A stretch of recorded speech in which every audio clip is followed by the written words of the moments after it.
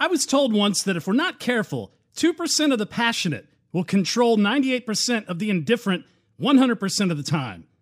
The more I thought about this phrase, the more I believe it. There is now a small group of passionate people working hard to destroy our American way of life. Treason and treachery are rampant, and our rule of law and those law enforcement professionals who uphold our laws are under the gun more than at any time in our nation's history. These passionate 2% appear to be winning, despite there being countless good people trying to come to grips with everything else on their plates. Our silent majority, the indifferent, can no longer be silent. If the United States wants to survive the onslaught of socialism, if we are to continue to enjoy self-government and the liberty of our hard-fought freedoms, we have to understand there are two opposing forces. One is the children of light, the other is the children of darkness. The art and exercise of self-governance require active participation by every American. And voting is only part of that active participation. Time and time again, the silent majority have been overwhelmed by the audacity and resolve of small, well-organized, passionate groups. It's now time for us, the silent majority, the indifferent, to demonstrate both. The trials of our current times, like warfare, are immense and consequences severe, and these seem inconquerable. As a policewoman from Virginia once told me, people don't feel safe in their homes, and our police force is so demoralized, we cannot function as we should. In my 23 years with my department, I've never seen morale so low. Another woman from Mississippi told me that we need our leaders to drop a forceful hammer. People are losing patience. It simply must be stopped. Laws must be enforced. No one is above the law. Don't fret. Those smart, positive actions of resolute citizen patriots, we can prevail. Always keep in mind that our enemy, these dark forces, invariably have difficulties of which we are ignorant. For most Americans, these forces appear to be strong. I sense that they're desperate. I also sense that only a slight push on our part is all that it is required to defeat these forces. How should that push come? Prayers help. Prayers matter, but actions also are a remedy. Our law enforcement professionals, from the dispatcher to the detective, from the cop to the commissioner, are a line of defense against the corrupt and the criminal. It is how we remain, for now, in a state of relatively peaceful existence. We must support them with all of our being. They are not the enemy. They bring light to the darkness of night through their bravery and determination to do their jobs without fanfare and with tremendous sacrifice. The silent majority, the indifferent, tend to go the way of those leading them. We are not map or mind readers. We are humans, fraught with all hopes and fears that flesh is to err. We must not become lost in this battle. We must resoundingly follow our God-given common sense. Seek the truth. Fight for it in everything that is displayed before you. Don't trust the fake news or the false prophets. Trust your instincts and your common sense. Those with a conscience know the difference between right and wrong, and those with a courage will always choose the harder right over the easier wrong. I believe the attacks being presented to us today are part of a well-orchestrated and well-funded effort that uses racism as its sword to aggravate our battlefield dispositions. This weapon is used to leverage and to legitimize violence and crime, not to seek or serve the truth. The dark forces' weapons formed against us serve one purpose: to promote the radical social change through power and control. Socialism and the creation of a socialist society are their ultimate goals. They are also intent on driving God out of families, our schools, and our courts. They even seek the very removal of God from our churches, essentially hoping to remove God from everyday lives. Remember, we will only remain united as one nation under God. And yes, there is a resistance movement by the forces of darkness. However, we must also resist these onslaughts and instead take an optimistic view of our situation. Like war, optimism can be pervasive and help to subdue any rising sense of fear. We must, however, be deliberate about our optimism. Otherwise, we may get lost in discouragement and despair of any failings we encounter. We must be tenacious in the ultimate end we wish to gain. That end is to remain an unwavering constitutional republic based on a set of Judeo-Christian values and principles. We must not fear these and instead embrace each. Our path requires course corrections. To move our experiment in democracy forward, we should fight and reject the tired and failed political paths and instead pursue a more correct path that shines a bright light on liberty, a path with greater and greater control of our livelihoods instead of being controlled by fewer and fewer of the too long in power politicians. They have discarded us like old trash. Our will, our individual liberties and freedoms remain powerful forces and must be understood and applied smartly. We must not be overly stubborn, following the Constitution as our guide and adapting to change as we have throughout history. We learn more about what freedoms humans desire. At times, however, we have to fall back on what got us here. We cannot afford to lose our God-given human rights and the stronger inner desire for freedom to choose and the breath, the fresh air of liberty.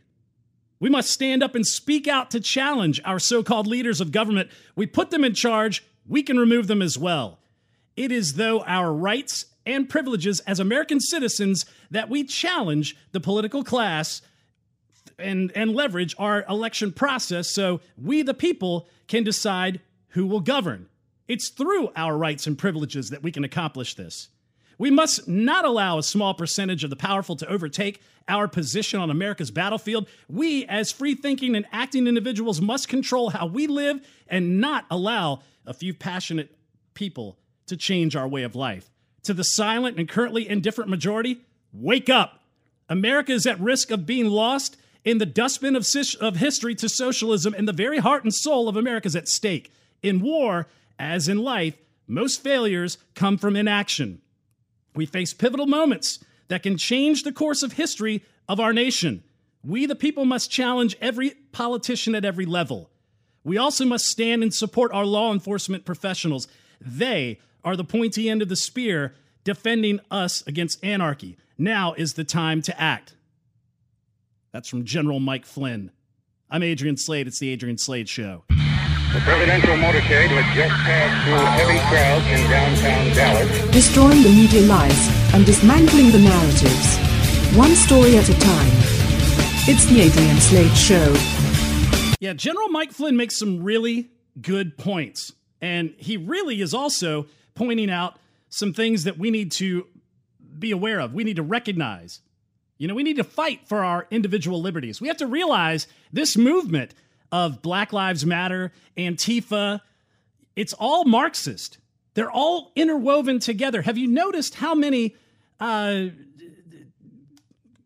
gender confused individuals are littered throughout Antifa? Have you noticed how many platforms that Black Lives Matter take that have nothing to do with black people getting justice for cop killing? They're promoting anti-queer, or they're promoting queer positive platforms. What does that have to do with Black Lives? What does Antifa, littered with these individuals, that should say something. It's like the crowd outside of Lot's house. They despise Christianity. They despise anything with morality. Their morality is cancel culture. Their morality is going back through your history, finding whatever infraction they can find, and then waging war against you with it. Canceling you from society, sending you out to the point where you have no future. You've been shunned from society. That is what their goal is. And it's starting to hit close to home. Check this out. This is from my own backyard. Virginia Beach first responders pushed and kicked while responding to a deadly motorcycle crash. Virginia Beach firefighters were pushed and kicked while trying to save the life of a motorist. When firefighters arrived at Atlantis Drive, an unruly crowd gathered and rapidly grew in size and out of control surrounding the scene, according to the fire department. As firefighters tried to treat the man involved in the crash, several were pushed and kicked, the briefing said. The victim, identified on Thursday, ultimately died from his injuries on the way to the hospital. However, the report goes on to say that some from the crash scene followed the ambulance to the hospital and began to jump on and kick multiple EMS vehicles, causing damage. The emergency room was placed on a temporary lockdown as a proactive measure to ensure everyone's safety. The lockdown ended without incident, but it's pretty amazing. These people chased the ambulance back to the hospital. Now, these weren't police officers. We're not defunding the EMTs, are we? But that's how close to home it's gotten. Now, my friend, I'm not going to say her name, she lives out in LA, and she posted this incident where she was driving through and suddenly all these protesters come up on her. She said, they spit on my car, they stuck their faces on my window, all because I just needed to turn left. They called me awful words. Sorry if this offends you. They said, you white biatch. Now do you see how it feels? That's what they were screaming. They finally let me go after they took my photo in what seemed like 15 minutes. I'm so freaked out right now. Is this happening to anyone else elsewhere? I can't do this again. And what did I do? I don't understand, because I love her to death, but she's on the liberal side. She's run into Antifa and Black Lives Matter, and they're eating their own. And this is how absurd the people on the left responded to my friend. One of them said, drive around, not through. Honk in support with thumbs up. It's supposed to be an inconvenience. Show them a fist in solidarity. That is the most naive crap I've ever heard. Do you remember the two guys, the two bros up there in their apartment playing beer pong with some other friends, and they're watching The Matrix in the background? A Black Lives Matter protest starts marching down, and they're, taking selfies and putting their thumbs up at the window. And what happens? 2 bricks get lobbed through their windows, and they're like, dude, we're on your side. They don't care about you. So one individual said, so what would have happened if she didn't give a thumbs up or showed a fist? And the individual who said, to drive around and show solidarity said, she would just wait. I know my homegirl. She can be pushy and gets tough quick. I'm sure she would have pushed through them. Big deal if people yell. Is yelling scary now? It is when they start shooting in your car. They shot an individual in a car going through an intersection in Provo, Utah.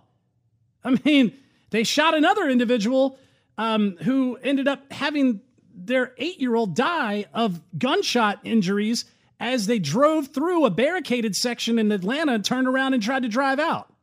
And the same can be said on the other side. Marchers are all over the place in the streets. One guy, a black guy, driving a luxury car, that's how they described it, a luxury car plowed through some protesters, killing one, seriously injuring the other. Yeah, the luxury car wasn't who did it. Doesn't matter if the car was a luxury car. What are you trying to say? We got to eat the rich like they've been screaming? So, yeah, just the naivety and the stupidity of the left to justify the unruliness of violent rioters and insurrection that's happening, because that's the problem. People think it's some justified protest and they're at their wits' end. They've had enough and some violence may break out because they've just had enough. No, they are actively attacking things such as abolitionist statues, pulling down statues of Christopher Columbus because that has something to do with Confederacy, I guess, all because they've been given a subpar teaching of history. They've read dumb books like the People's History of His Story by Howard Zinn, who talks about Christopher Columbus came upon the Indians, these buff Native Americans with their glistening bodies and all this crap. If you've ever read it, it's like the most narrative-formed garbage. There's absolutely no history to it, and that's what they fall for. I see people online talking about, oh, you should read Howard Zinn's People's History. You should read White Fragility. Sorry, I'm going to have to give you a box of maxi pads because I'm not reading White Fragility. Sorry. In fact, I went back and read The Road to Serfdom from Friedrich Hayek because back in 1944, he's telling you everything that they're doing right now.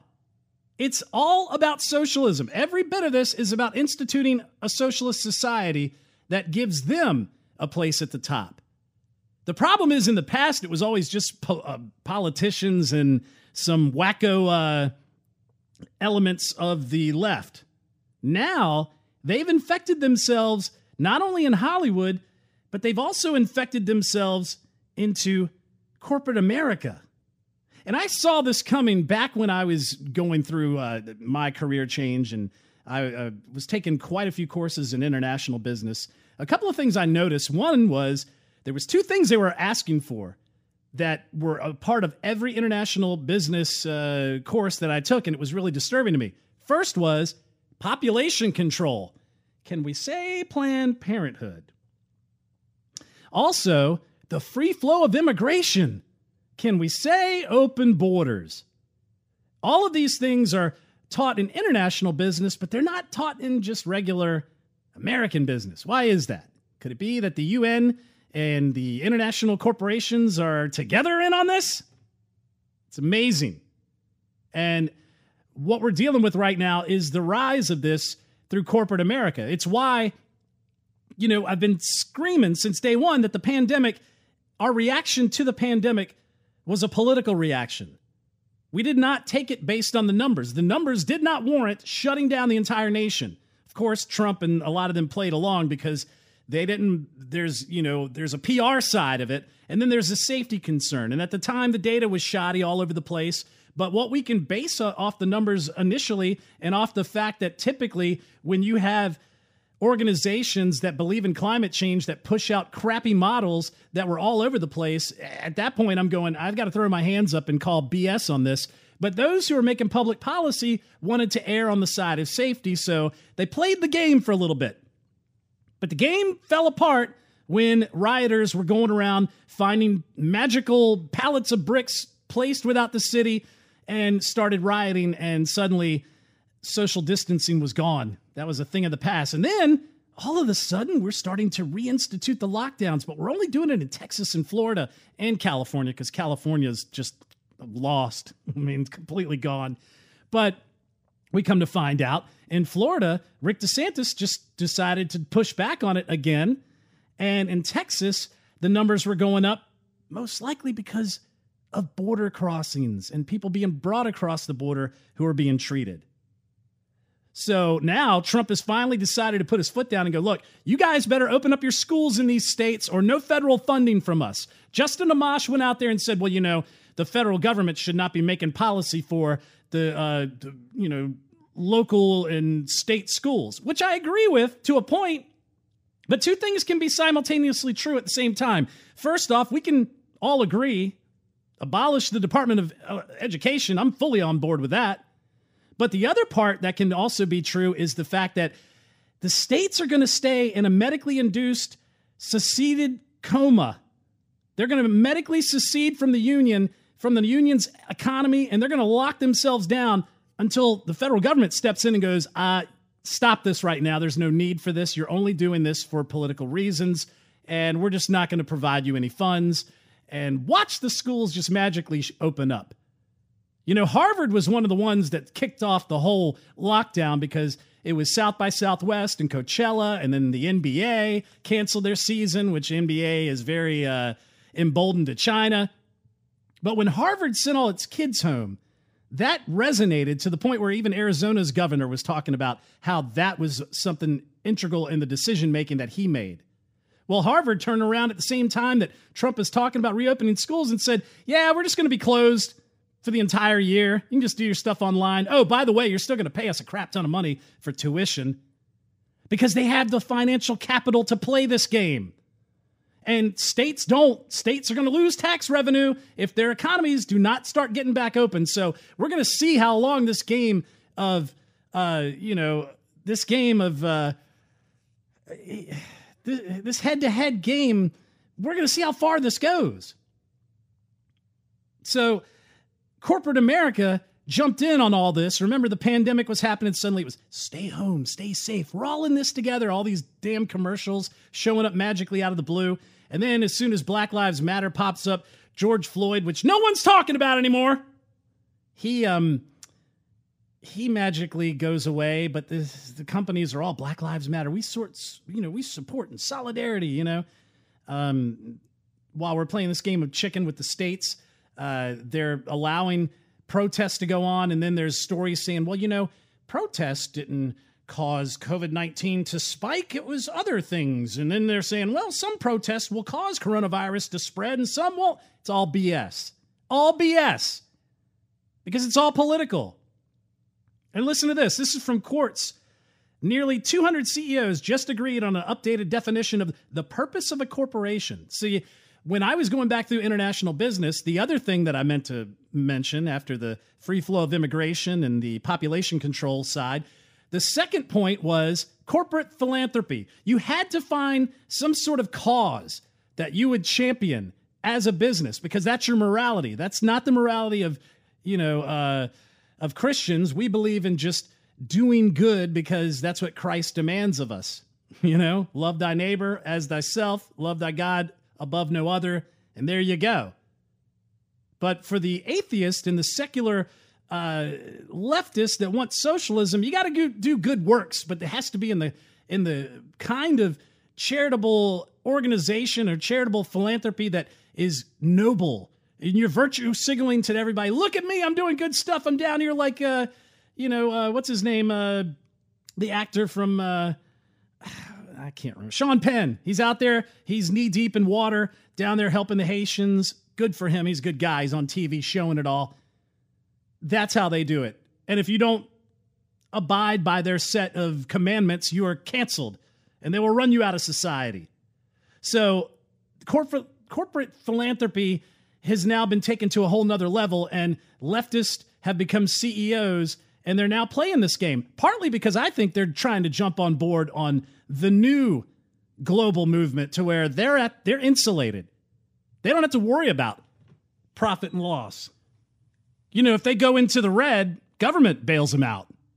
How could you not like that? That is the Chinese model. Basically, it looks like capitalism on the outside, but it's all propped up by government.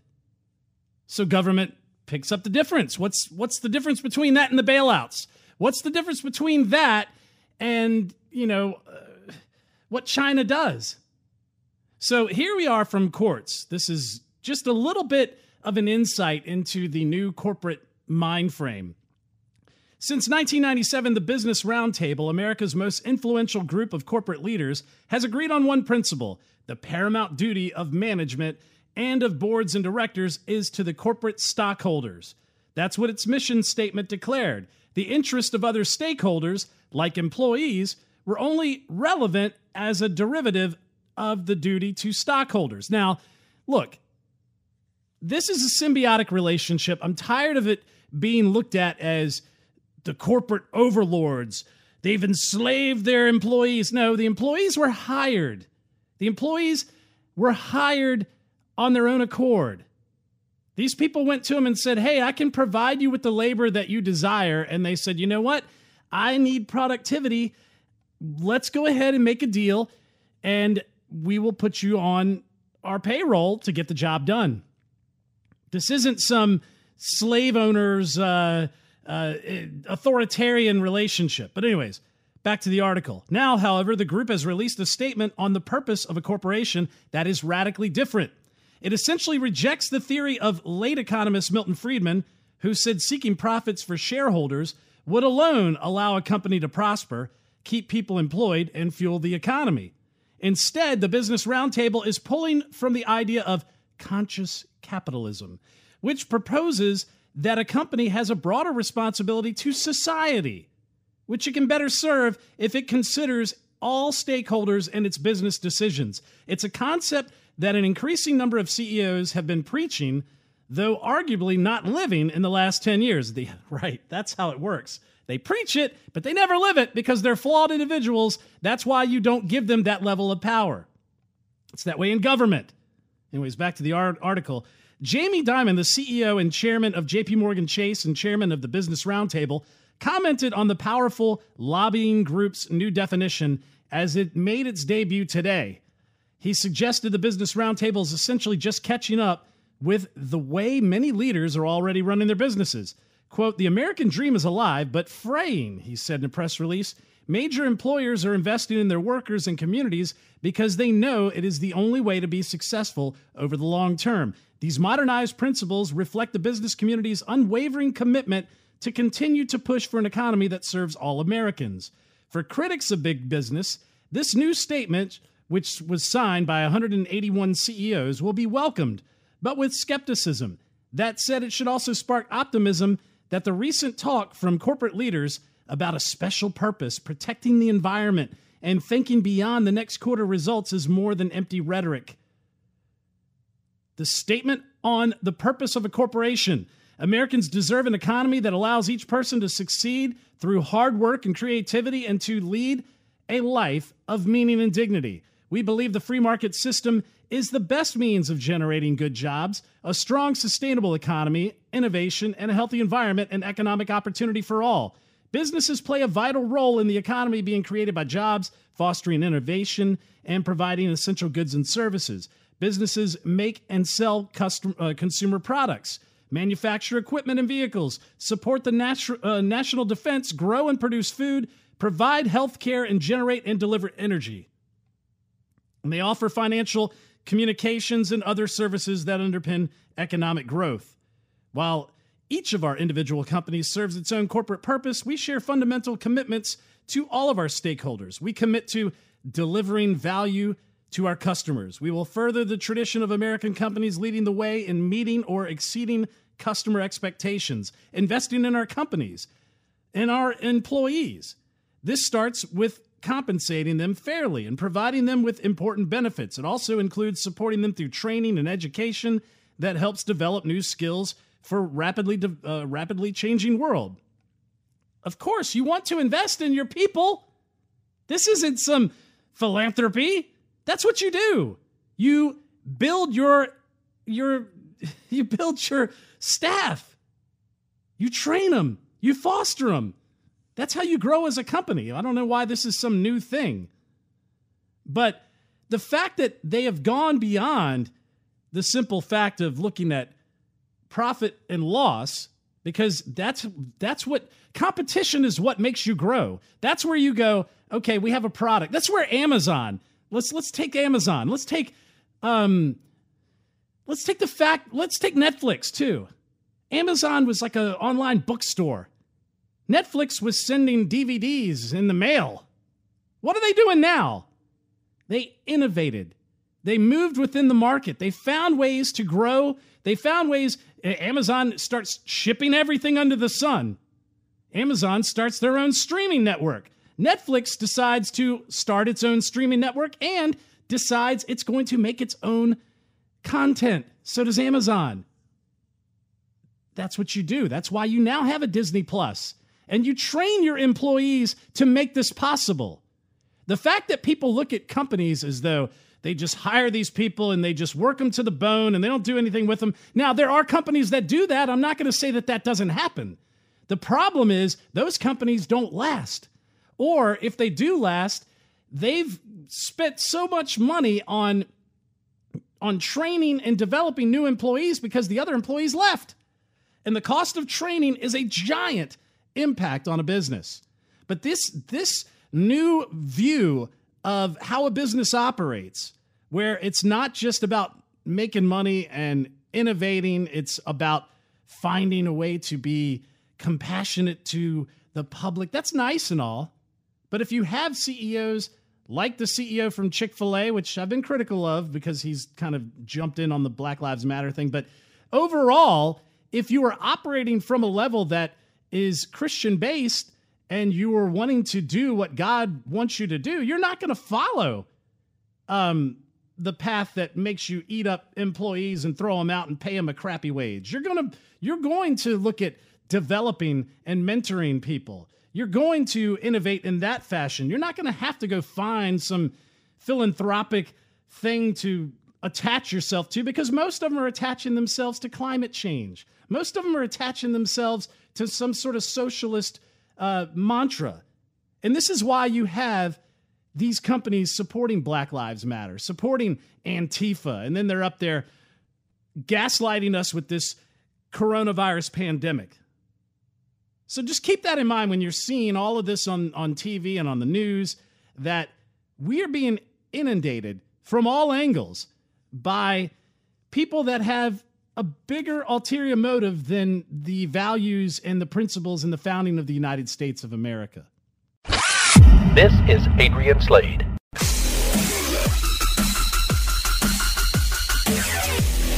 The Adrian Slade Broadcast.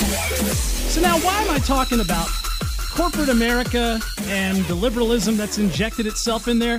Why would I be talking about businesses that thrive off a capitalist system? Why would I be thinking that these different businesses, the people that have enriched themselves off of these businesses, why would they sell out the system that made them rich? Because they want to kick the door behind them. They want to be insulated. They don't want to go into the red. You don't have to go into the red if you're subsidized partly by the government. And you won't have to worry about competition. And they're all jumping in to do what is called the Great Reset.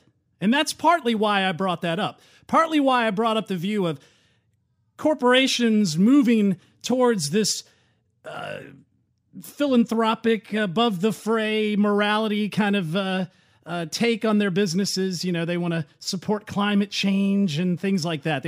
Actions that fight against that. Well, they also want to be a part of the Great Reset. Have you heard of the Great Reset? This is from Fox Business. Al Gore, UN Secretary General, and others now demanding Great Reset of global capitalism.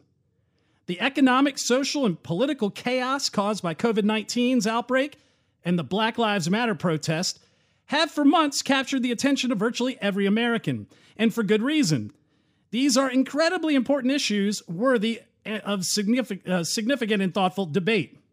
But while most Americans have been preoccupied with protests and pandemics, a potentially bigger story has managed to slip beneath the radar.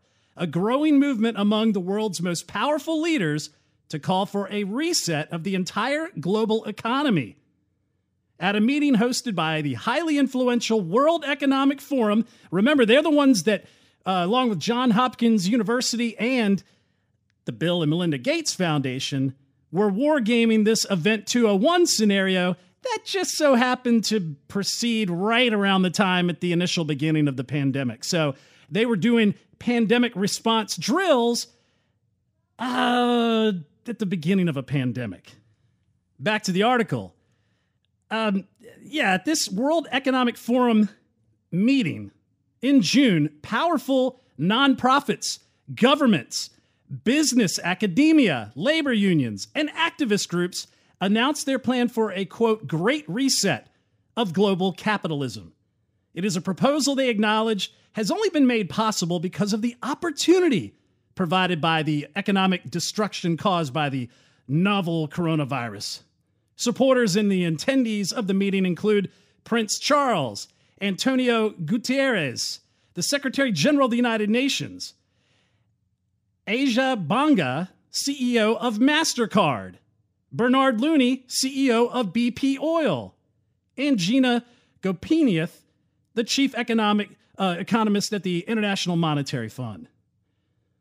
In the article published on the World Economic Forum website, Klaus Schwab, the founder and executive chairman of WEF, wrote the Great Reset, quote, every country from the United States to China must participate, and every industry from oil to gas to tech must be transformed.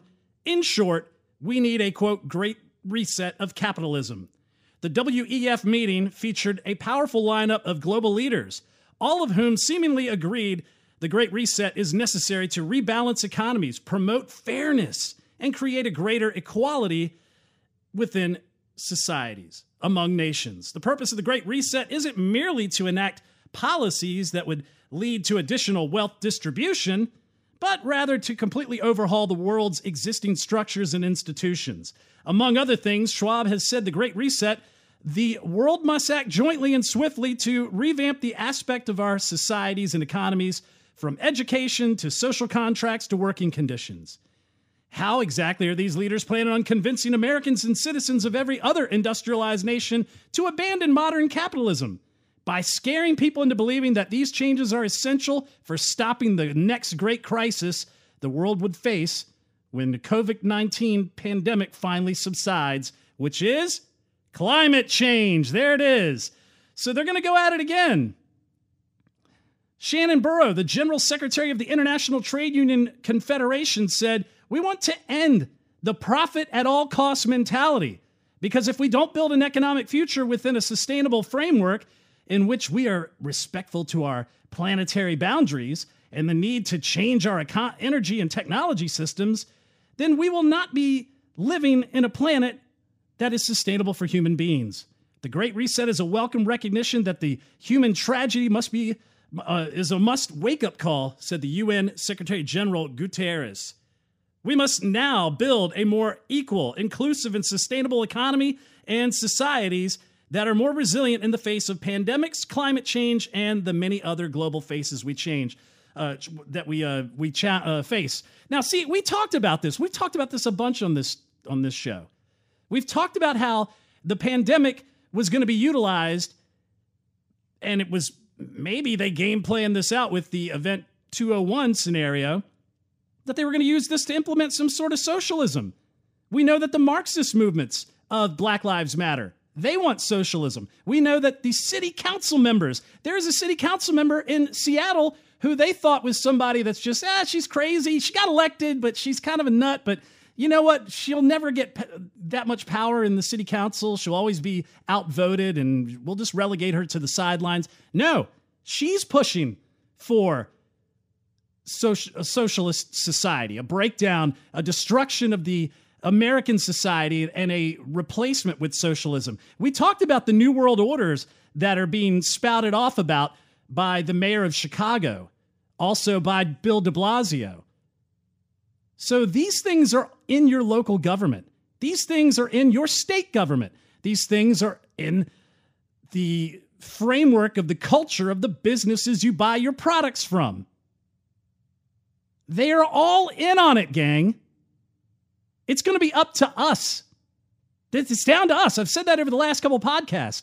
When city council is looking the other way, that they can build this, 9 square block of Chaz Chop, who's going to help you?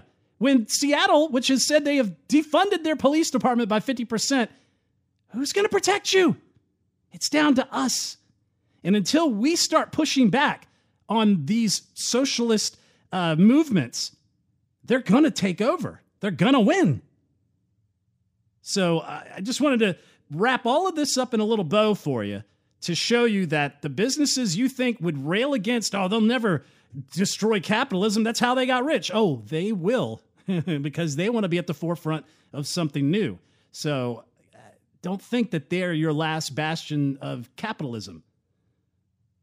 Now, real quick, I want to give heartfelt, remembrance to one of them is a personal friend of mine who passed away from cancer recently. He was a member of a band that used to play in the circuit back when I played, my buddy Keith. We lost him. And we also lost one of the great talk legends, Jay Severin. He was huge in Boston. I only found out about him from the Blaze Radio. But he was extremely huge in Boston for his time. And I was able to interact with him while he was at the Blaze Radio. And when he came back with his podcast, I was able to provide some technical support for him, some editing and production, and helping him get his voice back out, because we needed his voice more than ever.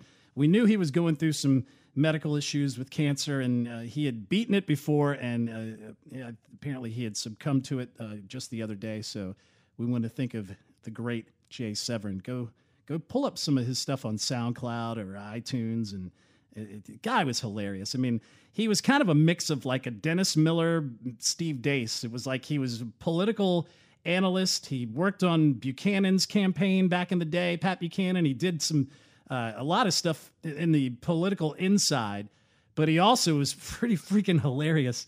Always had great takes, and we always had good back and forths on Twitter with him, especially when he was doing his show live. So God bless you. He by the way, he was the, he always likes to remind everybody that he was the president of his 5th grade civics class. That was like a line that he always said. He always bragged about being the president of his 5th grade civics class. So, Jay Severin, Excelsior. I'm Adrian Slade. Thanks for tuning in. You can check out the podcast, iTunes, SoundCloud, Stitcher, Google Play, Spreaker, TuneIn. Find us on Roku. We're going to update the Roku channel here very soon. You can also check out the blog, adriansladeshow.com. Donate, anchor.fm, or you can donate at Patreon, patreon.com. We'll see you guys next time.